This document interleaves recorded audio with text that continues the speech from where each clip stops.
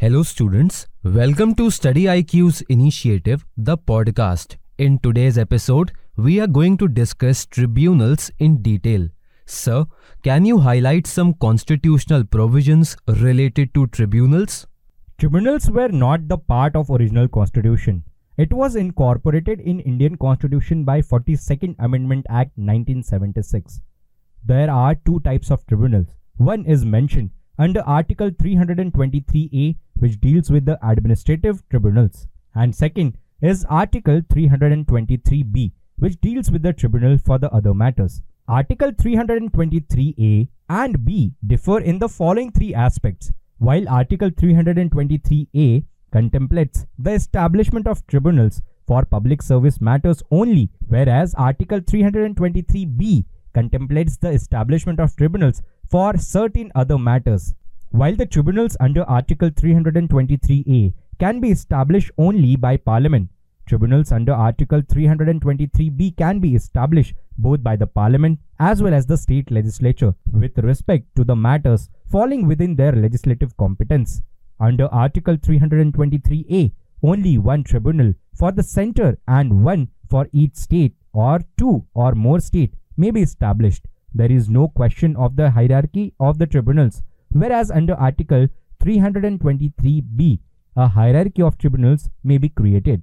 And there is Article 262, which states that the Indian Constitution provides a role for the central government in adjudicating conflicts surrounding interstate rivers that arise among the state and regional governments.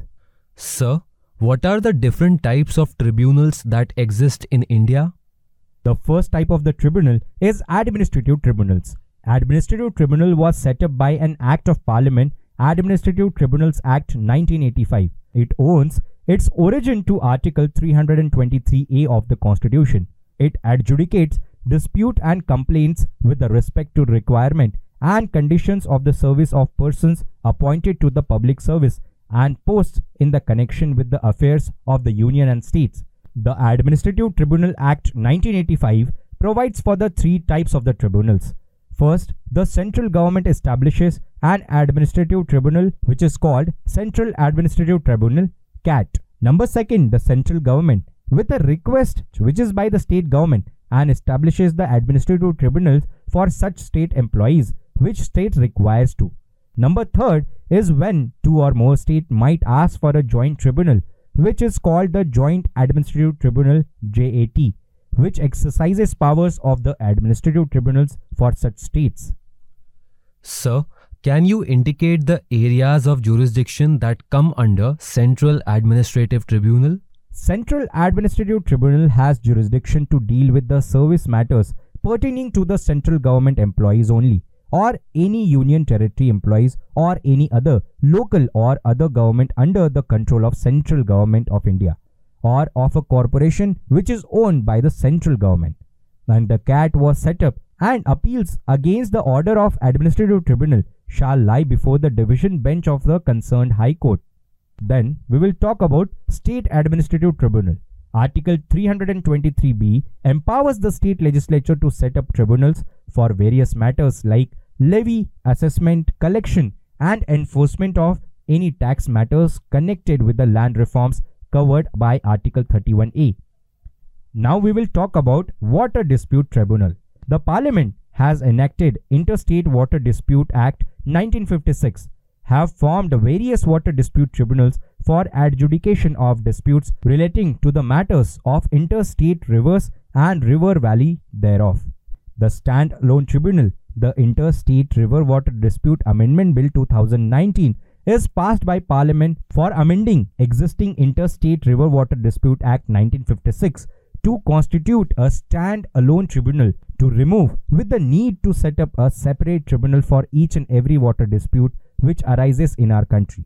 Sir, can you throw some light on National Green Tribunal? The National Environment Tribunal Act 1995 and National Environment Appellate Authority Act 1997 were found to be inadequate, giving rise to demand for an institution to deal with the environmental cases more efficiently and effectively. The Law Commission in its 186th report, suggested multifaceted courts with judicial and technical inputs, referring to the practice of environmental courts in Australia and New Zealand. As a result of it, NGT was formed as a special fast-track quasi-judicial body comprising of judges and environmental experts to ensure fast disposal of cases. The National Green Tribunal was established in 2010 under National Green Tribunal Act 2010 as a statutory body, and through this it is mandated for the NGT, and being a statutory body, it is a mandatory for National Green Tribunal to dispose its application within the 6 months of filing of that application. Sir, what is National Tribunals Commission? National Tribunals Commission should be established as the advice in L. Chandrakumar versus Union of India case 1997. It will be an umbrella body and independent in nature to supervise the functioning of tribunals.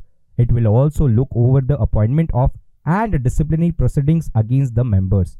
It will also take responsibility for the administrative and infrastructural needs of the tribunals. NTCE should be established with a legal framework backing it so as to make its working impartial, transparent and independent in nature. The Finance Ministry has been vested with the responsibility of tribunals until the NTCE is created. Sir, can you elaborate some challenges that come under the way of establishment of National Tribunals Commission? Establishment of NTCE as an independent body is one of the challenge, because promoting awareness about it itself is a challenge. Establishing NTCE through constitutional amendment or by a statute that guarantees its functional, operational as well as financial independence is very difficult. In India, executive interference in the functioning of tribunals is often been observed, and it is because in matters of appointment and removal of tribunal, executive control is being seen. In the provisions of finance, infrastructure, personnel and other resources also, tribunals are suffering. Sir, now we are eager to understand the significance of tribunals. Tribunals are basically quasi-judicial bodies. They perform a number of functions like adjudicating the disputes, determining rights between contesting parties. Even tribunals making an administrative decisions is an important action. Tribunals also review an existing administrative decision. They are also useful in sharing the burden of the courts at all levels, and tribunals and appeals to their decision can be made to the High Court or Supreme Court, makes this judicial system rational. Sir, can you throw some light on issues that are related to functioning of tribunals? There are some issues for functioning of tribunals, which are lack of separation of power, administrative issues, pendency and vacancy, excluding jurisdiction of courts, and lack of autonomy and independence in tribunals.